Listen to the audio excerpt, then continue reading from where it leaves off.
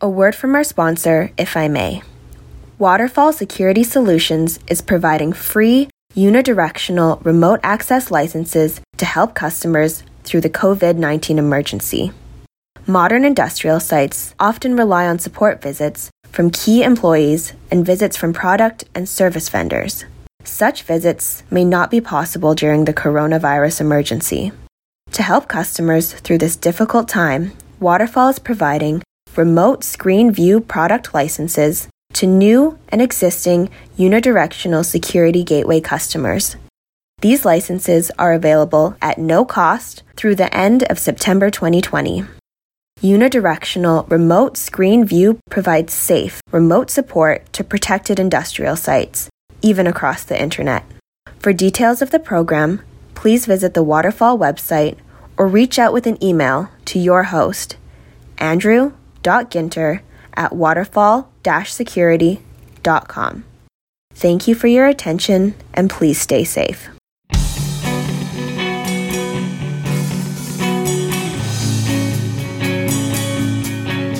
The Industrial Security Podcast with Andrew Ginter and Nate Nelson. Sponsored by Waterfall Security Solutions. Welcome, listeners, to the Industrial Security Podcast. My name is Nate Nelson. I'm sitting as usual with Andrew Ginter, the Vice President of Industrial Security at Waterfall Security Solutions. Andrew is going to introduce the subject and guest of today's show. Andrew, how's it going? It's going very well, Nate. Thank you. Our guest today is Marco Bloom. Marco is the product manager for Embedded at Weeboo Systems. Marco is going to be talking to us about intellectual property management tools with lots of examples from discrete manufacturing. Hello, Marco. Thank you for joining us. I understand that you folks at Weeboo Systems serve many industries, but I'm especially interested in your work with discrete manufacturing. We have not had very many guests talking about automobile factories or washing machine factories. So, before we get into the security, if I may, can you give us an introduction? What does one of these factories look like physically? What kind of physical equipment do you see if you walk into a factory like this? What's it like? Imagine a factory just as a hall full of machines. The machines are from different manufacturers, and the hall can look in different ways. Sometimes it's loud when working with steel or wood or metal, and sometimes you have it quite clean when working with pharmacies or electronics or building small devices. So if you come in, what you see in the foreground is usually machines like milling machines, conveyors. In automotive, you often have handling robots or welding robots. And sometimes you have these automatic vehicles driving around. In between all this, you have forklifts and people doing their work. And sometimes you just see very small machines, like imagine a torque wrench. And this can be connected wirelessly to the system to control quality data and having a lock how the screws are fastened with the wrench. Or think about additive manufacturing machines, better known as 3D printers, also part of what you can see if you enter a factory. So you have various things from really looks like a factory to looking nearly like an office. Can I ask for just a little more detail, and can I ask how big is one of these factories? How many people work in there? How many machines are there? Are these all the same kind of machines, or do you, how much variety do you have in one of these places? You can find all. You can find places where cars are constructed. There you have a big variety from different manufacturers. Or you have just a small workshop where 3D parts are printed, and then you will find 3 or 4 printers all from the same manufacturer and additional 4 or 5 pre-production workplaces with just a PC and a monitor. So you can imagine the whole bunch of kinds how a factory can look like. What Marco just described there sounds a little different to me than the usual sort of refineries, pipelines, power plants that we usually talk about on the show. It is. And, this is one of the reasons I found this interview so fascinating, because I have limited experience with discrete manufacturing. I'm much more familiar with what's called process manufacturing. What's the difference? In discrete manufacturing, we take small things and assemble them into big things. Think an automobile, lots of parts and assembled into a whole. Or, assembling laptop computers, assembling washing machines. These are all taking small pieces and assembling them. In the process industries, you generally are dealing with something that either is a fluid, it might be a gas, it might be a liquid, or can be modeled as a fluid, like traffic in a traffic grid, or rail locomotives on a railway system. But you're basically dealing with sort of large fixed installations. So, imagine a refinery, dozens of massive distillation towers or catalytic cracking towers. These are big, basically cylinders, 6, 7, 8 stories tall, and 50, 100 feet across. Dozens of these things, and they all sort of stay there. And the process industries, because they're dealing with fluids, the fluids are generally inside of stuff. And so what you see on the outside are these massive installations that don't move. Whereas the sense I had from Marco is that if you're looking at a large discrete manufacturing site, then there's robots everywhere, there's stuff moving around. The stuff that you're manufacturing has to physically move from one machine to another to be acted on by those machines. And the other point he made is that there's enormous variety. Whereas, if you're standing there in a refinery looking around, sort of a layman standing in a refinery looking around versus a layman standing in a large power plant looking around, might not see a lot of difference. There would be different large lumps of things, but you can't really see what's happening inside of them. Whereas in these discrete manufacturing sites, it sounded like there was enormous variety. The smallest ones might look like an office. The biggest ones, look like an automobile assembly plant, and everything in between. So, we haven't got into security yet, but I was fascinated by his description of the sort of the milieu, what we're talking about in terms of context for our discussion of security coming up. On the computer side of things, what kind of computers or controllers or, automation do you see in these factories? Is there a plant operator, someone with a bank of screens looking over the whole thing? Is it all local? Is it programmable logic controllers? Is it robots? What kind of automation do you see? This is the point where different industries are not so really different. So just think all this IT or technology stuff in the block diagram.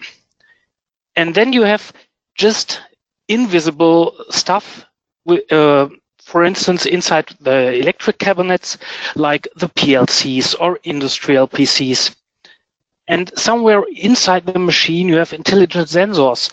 It can be a camera, it can be a laser sensor with its own intelligence, which does a pre-processing of his measurements and just gives a yes or no, for instance, for quality checks. Or think about highly integrated stuff like an automatic pump or a motor inverter. And all these different platforms are based on ARM systems, sometimes based on a microcontroller, or up to x86-based industrial PCs with a complete operating system and all the stuff. And also, on these boards, you have different operating systems, often Linux, often Windows, or you have real-time systems like VxWorks or RTOSs, or on the microcontrollers, just bare metal firmware implementation. And that is the same on a small workshop with 3D printers or in a big factory. That's what I meant with think in a block diagram. It's always the same technology, always based on some kind of computers. And can you comment on the people involved? I mean, in the process industries that I'm familiar with, power plants, pipelines, there's always an operator. The human operator is in a sense, the focus of automation. Is there an operator in these plants? Yes, there might be an operator in bigger plants, but the interesting guy is the technician or the service technician who does the maintenance or repairs to the machines or systems. In the best case, he's a universalist with a big understanding in electronic and programming, in IT network, and so on. But how often do you have technician with this universal knowledge? So in reality, you have a minimum of 3 persons. And that is when talking about all these security things important for us. When we implement security for those systems, it is not to impede the established processes. The electrician comes, changes a device, and must be able to get it running without thinking about IT stuff, network stuff, or other things. That's something we must keep, this plug and work or plug and play. And that's also a part where we are involved in different research projects to get a plug and play system all over the industry that we don't harm these standard processes. So this is where I think I'm hearing that there's a significant difference in terms of personnel between discrete manufacturing and process manufacturing. I mean, there are technicians in both spaces. I mean, if something breaks down in the process plant, in a power plant, for example, it has to be repaired. And it's the technicians that are out and about doing that, not the 24/7 process operator. But as I said, in a power plant, the automation seems, in my experience, very focused on the operator. Everything builds up to the operator who sees and understands what's going on. And then the operator, if they see a problem, they would call up one of the technicians and dispatch them to deal with the problem. Whereas in discrete manufacturing, I have the clear sense that technicians are, in a sense, more the focus of automation in a handful of these large machines is the local technician, not so much the operator, if there is one. And why is that? The sense I have is that it's because these, in the process space, we're dealing with fluids. In the discrete manufacturing place, you're dealing with physical things moving around. And so there's a lot, in my understanding, in the discrete space, there's a lot of moving parts. Where is the enemy of all moving parts? And so when you have a complicated machine, a machine is as big as a small living room, and it is no longer working properly. What's coming out is the wrong thing coming out. Well, you've got to shut the machine down. Someone has to crawl inside and try and figure out which piece of the machine has worn out and replace the worn parts. So in my understanding, the one of the big differences here is that automation in discrete manufacturing is focused on this local technician who needs a lot of skills, who might actually need to call on other technicians to come in and help because, as Marco pointed out, there's a lot of skills involved. But the focus is on this person whose job it is to keep these machines that are constantly wearing out working. When you have to get in there and repair those living room sized machines, is it comfortable in there? Can you fit a couple of pillows in? No, it's actually to me it's a very scary proposition, because if this wretched machine starts up while you're crawling around the insides or have your arm deep into the insides, it turns into a very bad situation very quickly. So, in the olden days, I don't know about the modern world, but in the olden days, working on a production line for one of the big automobile manufacturers was actually physically a very dangerous process. People died on the job. So yeah, pillows is the wrong model. To me, it's scary stuff. So more or less dangerous than podcasting? It would be quite a bit more than podcasting. In the industry that I'm most familiar with, power generation, often the owner of the facility, if you're building a brand new facility, will go to one vendor, I don't know, GE, Siemens, ABB, somebody, and say, build me a power plant. And they will build the physical plant. They will produce the turbines and install them.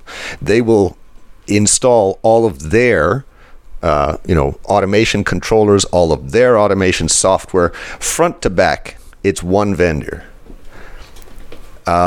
Other sites, you see a mix of vendors, especially sites that have been around for a long time and have changed hands many times. What do you see in these discrete manufacturing sites? Is there such a thing as a site that's all one vendor? No, you often have a very big diversity. You have in bigger plants, you have one manufacturer for the PLCs, for instance Siemens. Then you have another vendor for measurement cameras, for instance Cognex.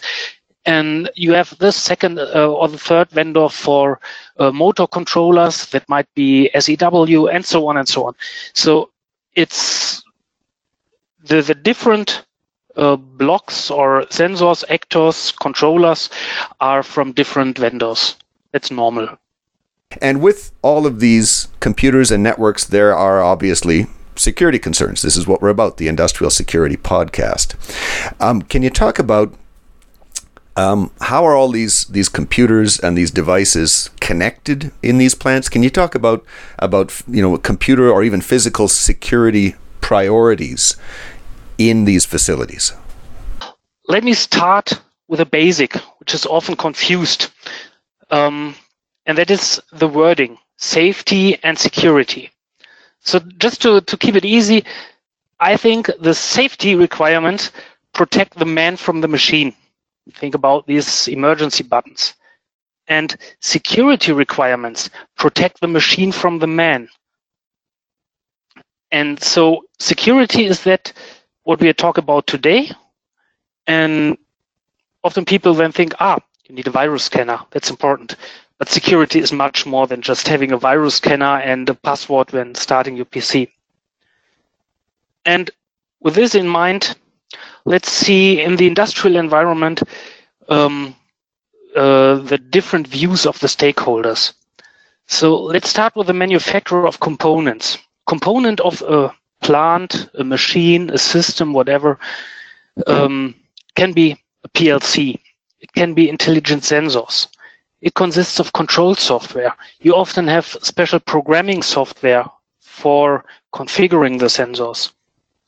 So these are different components. And you have the system builder. The system builder is seen as the guy or the company who builds machines or even builds plants. And both the component and the system builder have the aim to protect their IP, which is in the devices.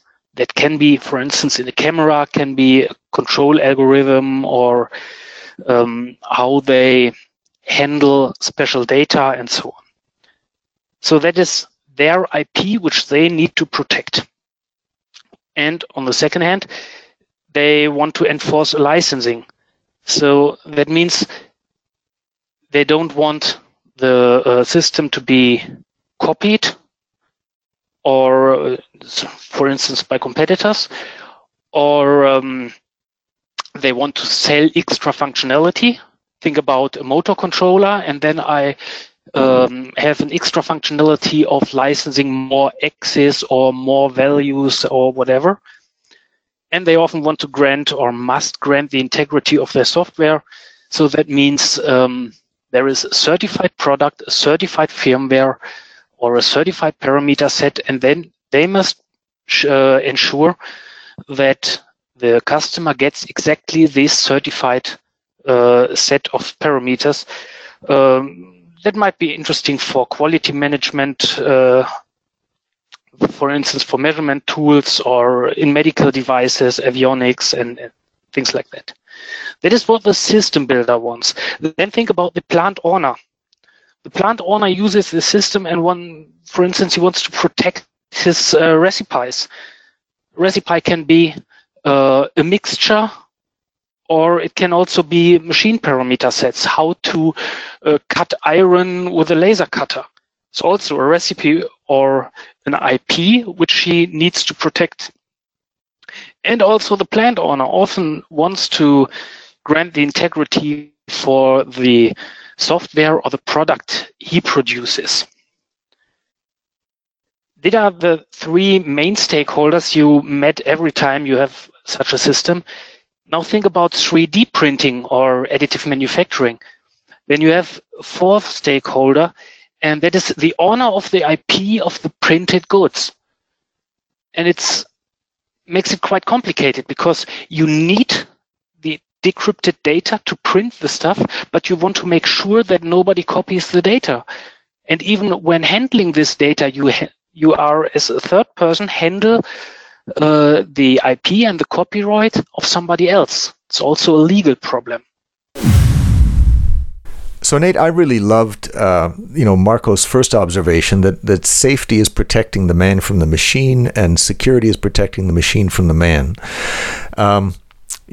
In the safety case, I take his point absolutely. If I'm the person going to be crawling into one of these machines to find a component that's worn out and needs replacing, I really do need that safety button on the outside of the machine that I can press the button and shut the machine down and be confident it's not going to start up while I'm crawling around the inside.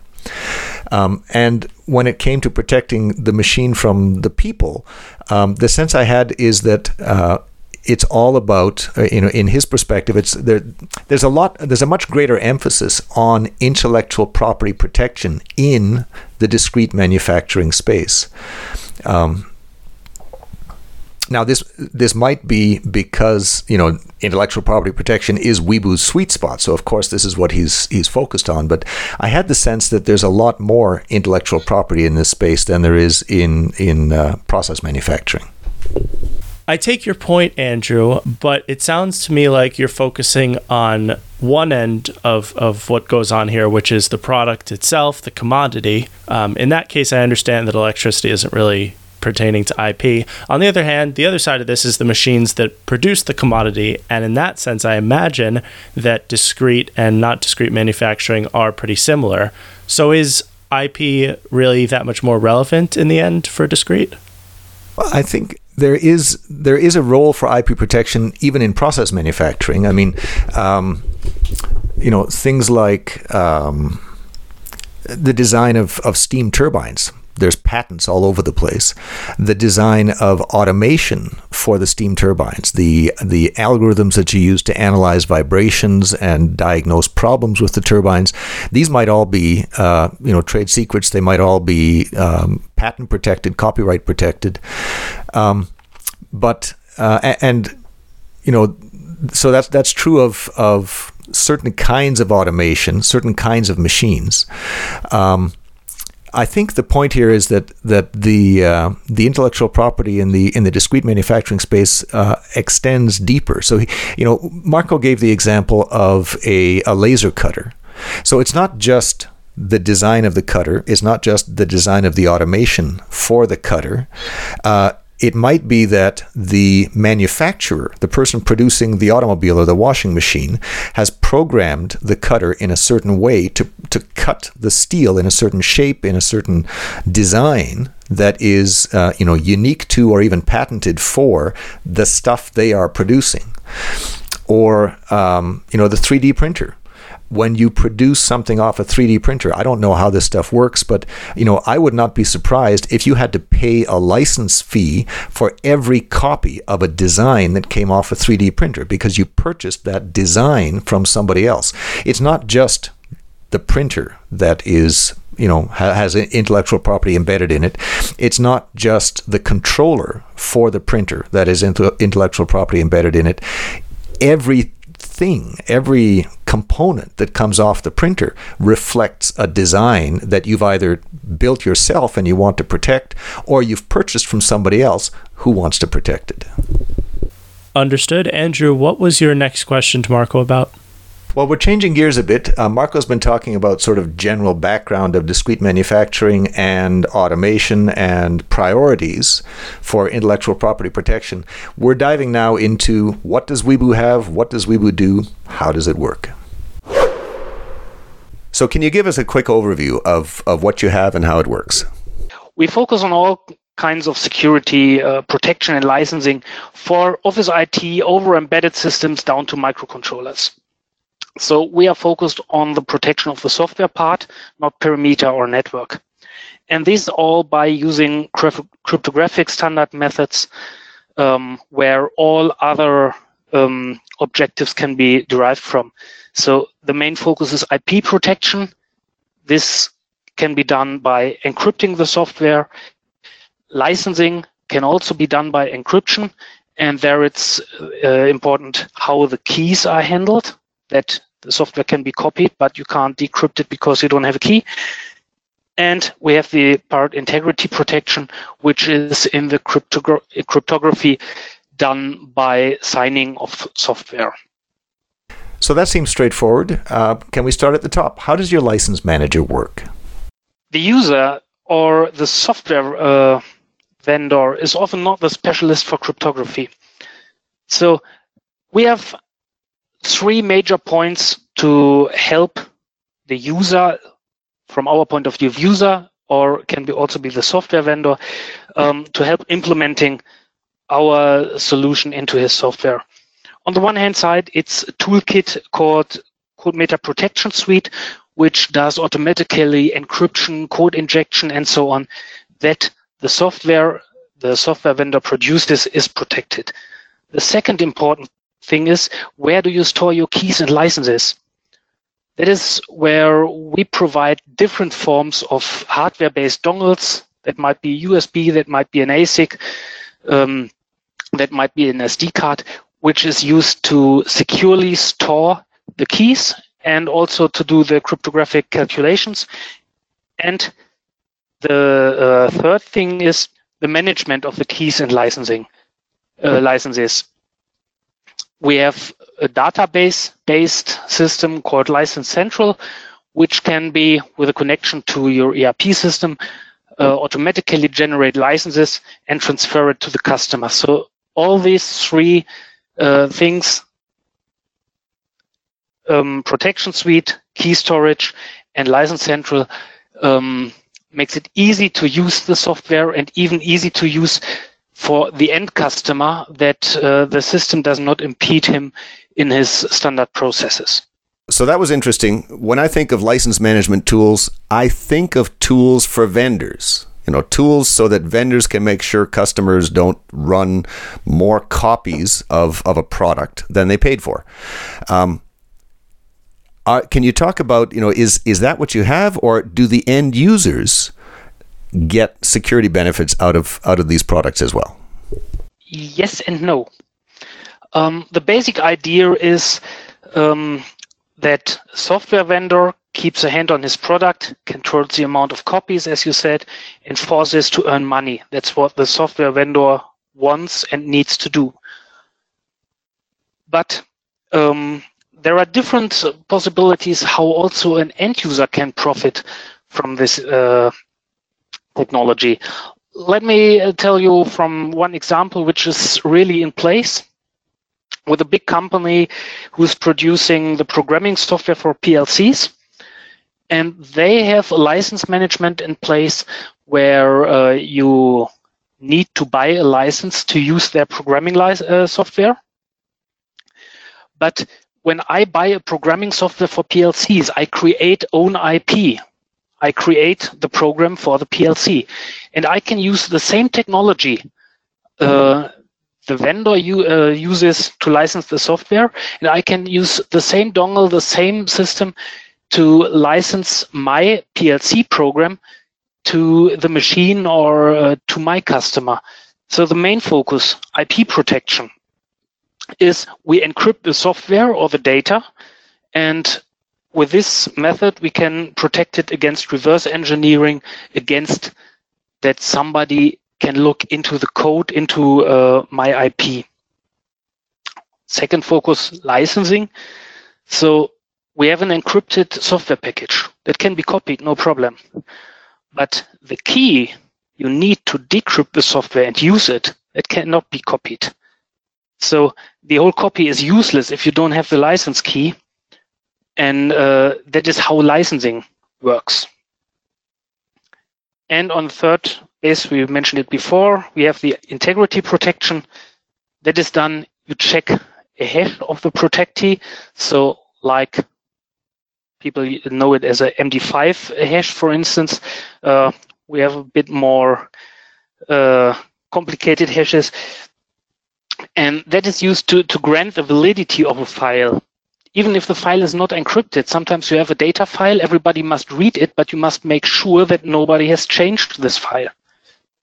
And therefore, we use this signing of the file and also do the validation against our private key. All other objectives are derived from these used methods like encryption or signature. The user is often not the specialist for cryptographic, and that is one of our added values, what we can deliver. We have the tools to easily implement all these cryptographic methods into existing or even into new software or into the build processes of a company. And that is one big software suite we call the CodeMeter Protection Suite, which does all the encryption, code injection for cryptographic methods and so on. And the second, nearly more important thing is the base. You need a secure anchor. You need to store your keys somewhere. In the best way, you store it in some external hardware, like a USB dongle. In our case, it can also be an SD card or internally built like a smart card chip. You can also integrate it in your own electronics using the ASIC and put it directly on the PCB and communicate via SPI. That's also a possibility. And if a dongle or an ASIC is oversized, you can also use software containers. They are also encrypted and bound to individual hardware measurements like IDs from the chip, from the processor, or even environmental things you can use as an anchor. And now our new version is you can also use it in the cloud. Then you do all your authentication and licensing against centrally hosted servers. So up to the concept you want to use. And we have a third point. We have the management of the keys, the licenses, the rights. There's also a product in place called License Central. That is the database which is hosted centrally, can be on-premise, can be hosted by Vibu, can be hosted somewhere else, depending on the needs. And you can connect this database, this License Central, also to SAP, to other ERP systems, and integrate it completely in the sales process so that if somebody buys a software package or a device which is protected with a license, the license is automatically transferred to the customer by this integrated system. And one more thing to the transfer of the license. The license also contains the keys to decrypt the software you have bought. But this transfer is completely agnostic to the media. You can use a disk, internet, email, it doesn't matter, because it's an encrypted file which can only be decrypted on the target device. So if somebody gets this license file, he can't do anything with it. It only works for the target system or the customer. So that was a deep dive.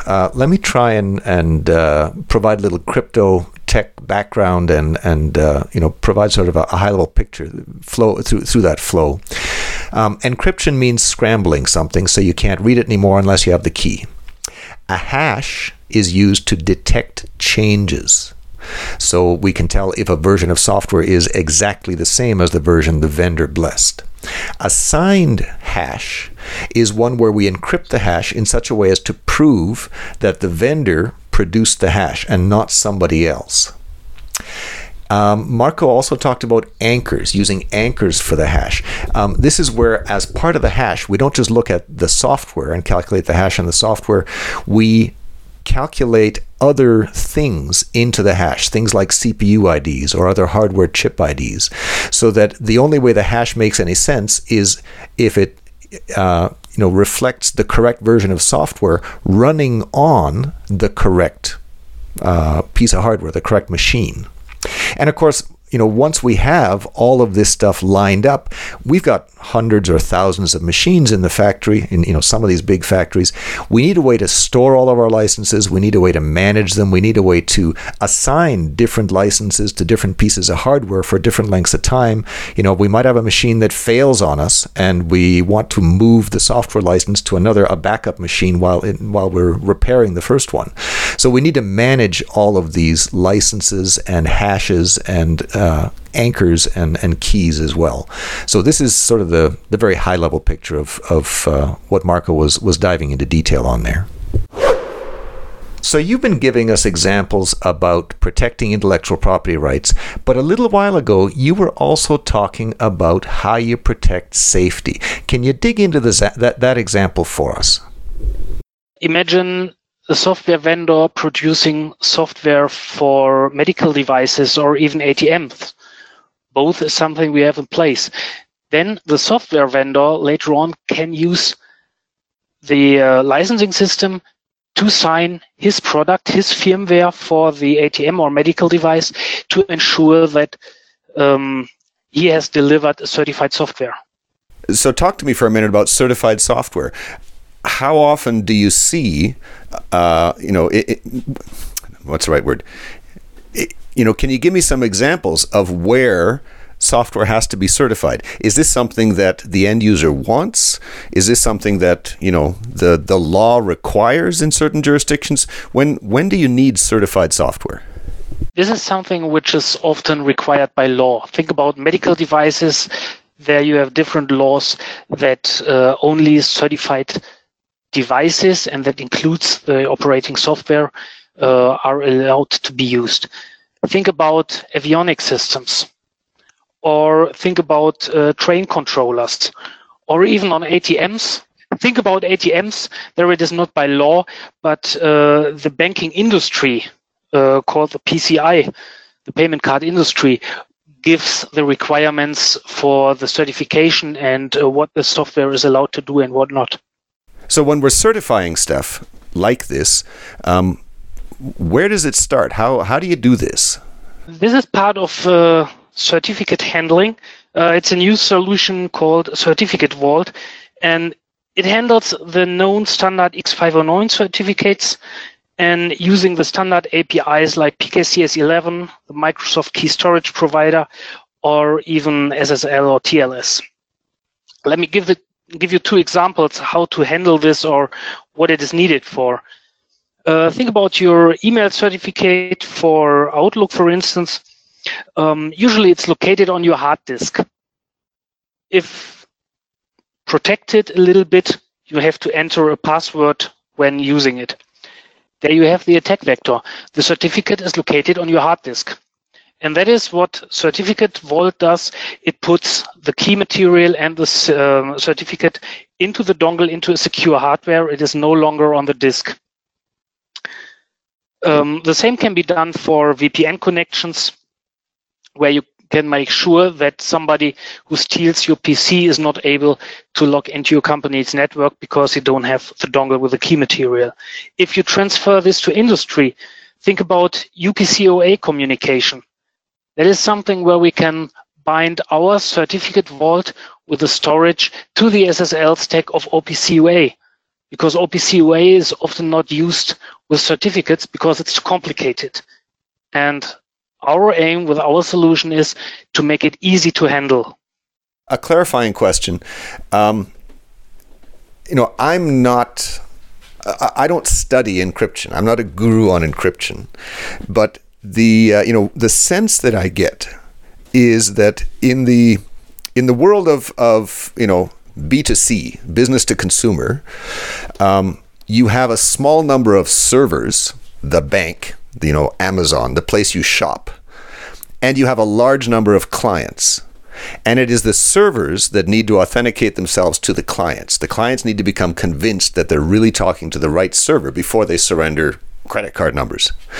The sense I have, though, is that in the industrial automation world, there really aren't clients. It's servers talking to servers by and large. And so you wind up having to deal with way more certificates. I mean, in the consumer world, it's the businesses that are, you know, that have to worry about certificates. It seems to me that in the industrial world, almost everything needs a certificate. You got way more certificates hanging around. Is that fair? Is that accurate?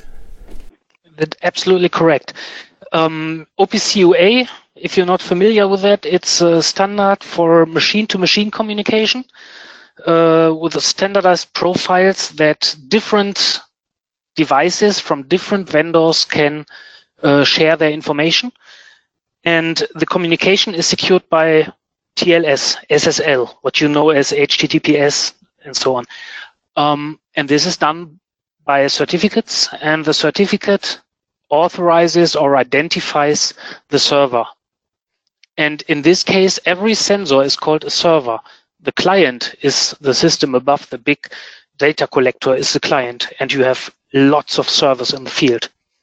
So this begs the question, if you've got that many more certificates flying around, you know, you've got to make it easy to produce these things. You talked about technicians at the very beginning.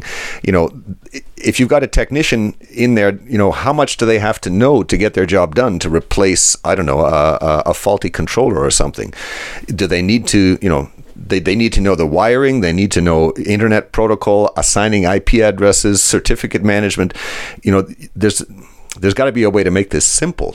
You know, how do you manage that complexity with all those certificates hanging around? In the easiest case, the keys are stored in a USB dongle, and when replacing the component, you move the dongle to the replaced device. But the reality is often not so easy.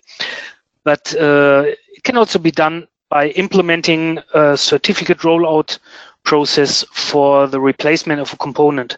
Because, as you said, the technician just changes a hardware component.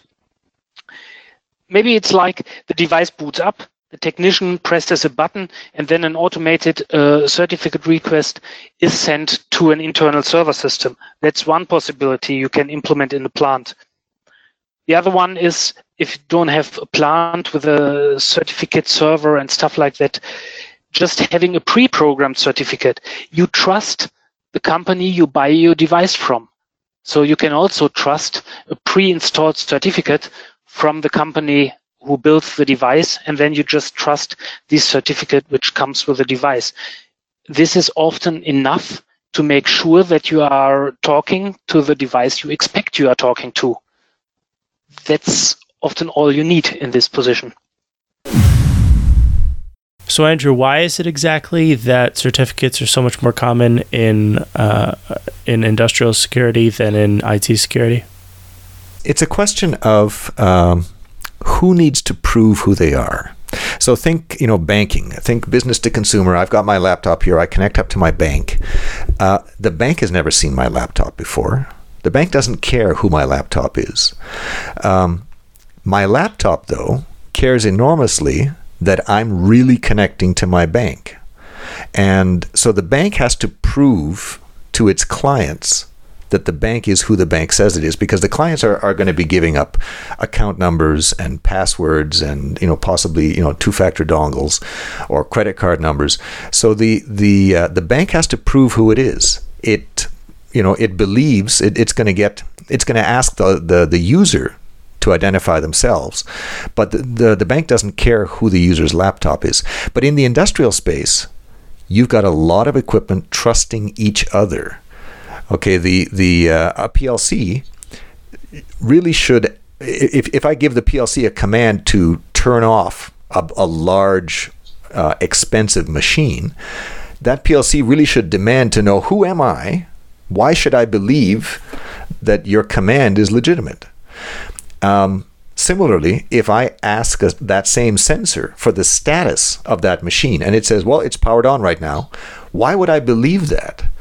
The device really has to should prove itself to me, saying, I really am the device. You really can believe what I'm telling you. And so when you have these situations where the device, should see some proof that the things giving it commands are legitimate, and the things that are reading from the device really need to be, to see some proof that the device is who it says it is and not an imposter sending false information to confuse the whole process. Well, each of them has to authenticate to the other. Each of them needs a certificate. You need a lot more certificates in the industrial space. Okay, I understand the importance of the fact that machines need to trust each other and that there are a lot of them talking to a lot of other ones of them. Is it really necessary? The thing that stood out from Marco's answer for me was that every sensor gets its own certificate. Andrew, you and I have talked plenty on the show about how many sensors you can have in a plant. So is it really necessary to have, hundreds of individual sensors, each with their own individual certificate? Or is there a more efficient way to say, group them together without losing too much by way of security? There's always compromises you can make. In a sense, the modern design, the modern approach is that every device authenticates itself to every other device. But sometimes there are shortcuts. Weeboo, I'm not sure they're in this space, but there are vendors who provide things called bump-in-the-wire authentication. So this is a device that would have two network interfaces, one into let's say a subnetwork of, 25 PLCs, and the other network interface back out into the real, the industrial network. And so you would take the wire that connects the subnetwork to the real network, you'd put this device in there, the bump-in-the-wire they call it, plug it in on both sides, and now it would pretend to be the 25 devices to the rest of the network. And it would do that in such a way as to provide the authentication for the devices. People generally don't do this to reduce the number of certificates. In a sense, you still need a certificate per device. It's being done, and all 25 certificates are being managed by the bump-in-the-wire now. You use the bump-in-the-wire when the original 25 devices cannot manage their own certificates. They're just, they're old devices, or they don't support that function. It's possible, but only if your network is designed that way. If you have a lot of different equipment on that subnetwork, if it's not just 25 PLCs, but it's a bunch of servers and a bunch of diagnostic equipment and who knows what, well, now it's very difficult to get that bump in the wire in the right place. Which is why, like I said, in the modern world, the modern equipment tends each to manage its own certificate, so that you can arrange it on the network however you want, and you don't have to be so careful about grouping this bunch of equipment together so that you can stick a bump-in-the-wire solution in front of it. If everybody has its own certificate and there's a management system in place to make this management of certificates simple, that's the modern approach. So thank you so much. We like to leave our guests with the last word. Is there a thought you'd like to leave with our listeners? We do our part in delivering an easy to implement but very secure tool for hardening the shop floors. But it takes additional efforts from all other stakeholders to protect the industrial realm from current and future challenges. Therefore, we have close collaborations with industrial associations and academia in different retail and development projects. And if all parties in the described supply chain work together, the result will be an end-to-end security from which all stakeholders can benefit. Andrew, it's about that time in the show when I ask for a last word from you. What I have been thinking about the whole show here is that classic industrial security, it talks a lot about safety. It talks a lot about keeping people, unauthorized people out of the industrial system. But here we're talking about protecting the intellectual property of the vendor. We've observed that in the discrete manufacturing world, at least almost all industrial sites are their own vendors. They're producing very valuable intellectual property of their own in terms of designs and settings for how you assemble things, how you cut things.